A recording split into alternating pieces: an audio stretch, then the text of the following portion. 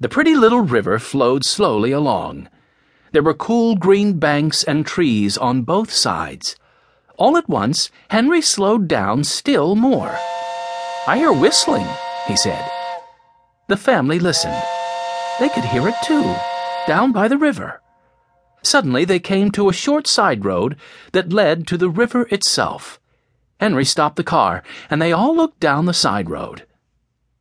"What in the world is that thing?" asked Benny. "Is it a boat?" He pointed to a little house that seemed to be sitting in the water. "It's a houseboat, I do believe," said Mr. Alden. "I haven't seen one for years and years." "Let's drive down," said Henry. "We can see what's going on. My, this is a rough road. Lucky for me it is so short." Henry drove slowly down the rough side road to the edge of the river. They all looked at the little house. It had 4 windows and 2 ladders which led to the roof. At one end was a blue awning that covered the front deck. A railing ran all the way around the boat. Another railing ran around the roof. On the lower deck of the houseboat, a man was sitting in a chair whistling. "Hello there," he called. "Want to see the houseboat? My name is Rivers." The family got out of the car and went down to see the strange man and the strange boat.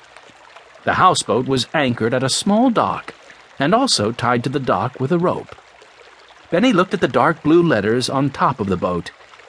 "Its name is the Blue Heron," he said. "How did you happen to name it that?" "I didn't," said Mr. Rivers. "The couple who just left named it that. You see, the people who rent this boat can name it anything they like. Come on board and I'll show you. Just step from the dock over here." He took off a chain to make an opening in the railing. Watch began to whine. "Never mind, Watch," said Jessie. "You don't have to come. You just sit here and wait." The Aldens stepped on board the houseboat, leaving Watch sitting on the dock. Mr. Rivers took down a rack that was fastened against the wall. "Here are all the letters of the alphabet," he said. "People who rent the boat pick out the letters and spell any name they like. You'd laugh at some of the names this boat has had. One couple named it Rock and Roll. Another named it Moon Rocket. And another tired family named it the All-In." Benny laughed. "It would be fun to name a boat," he said. "It could even be a different name every day. Now the first day, we could name it for Grandfather, the James H. Alden. The next day it could be the Henry James Alden, and then the Jessie Alden, and so on." Everybody laughed. Mr. Rivers said, "I guess you're the one in the family with grand ideas.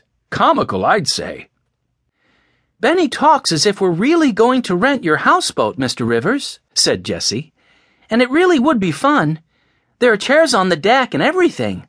I suppose you can sit here under the awning and stay out of the hot sun." Mr. Rivers smiled. He pointed to the flat roof of the houseboat. "Yes, and if you want to get tanned, just climb up the ladder and lie down in the sun." Violet said, "Just look at the pretty white curtains in the windows. They make it look like a big dollhouse." Mr. Alden had been looking at the houseboat too, and now he looked at Mr. Rivers. He seemed to like what he saw. "Do you own this boat?" he asked. "Yes, I do," Mr. Rivers answered. "I rent this boat by the week. Everybody seems to like it. The last family went today, and they were very sorry to go. I have just cleaned it all up for the next customer. Why don't you look around?" "Oh, let's look at it, Grandfather," said Jessie. "It's made like a flatboat," said Henry.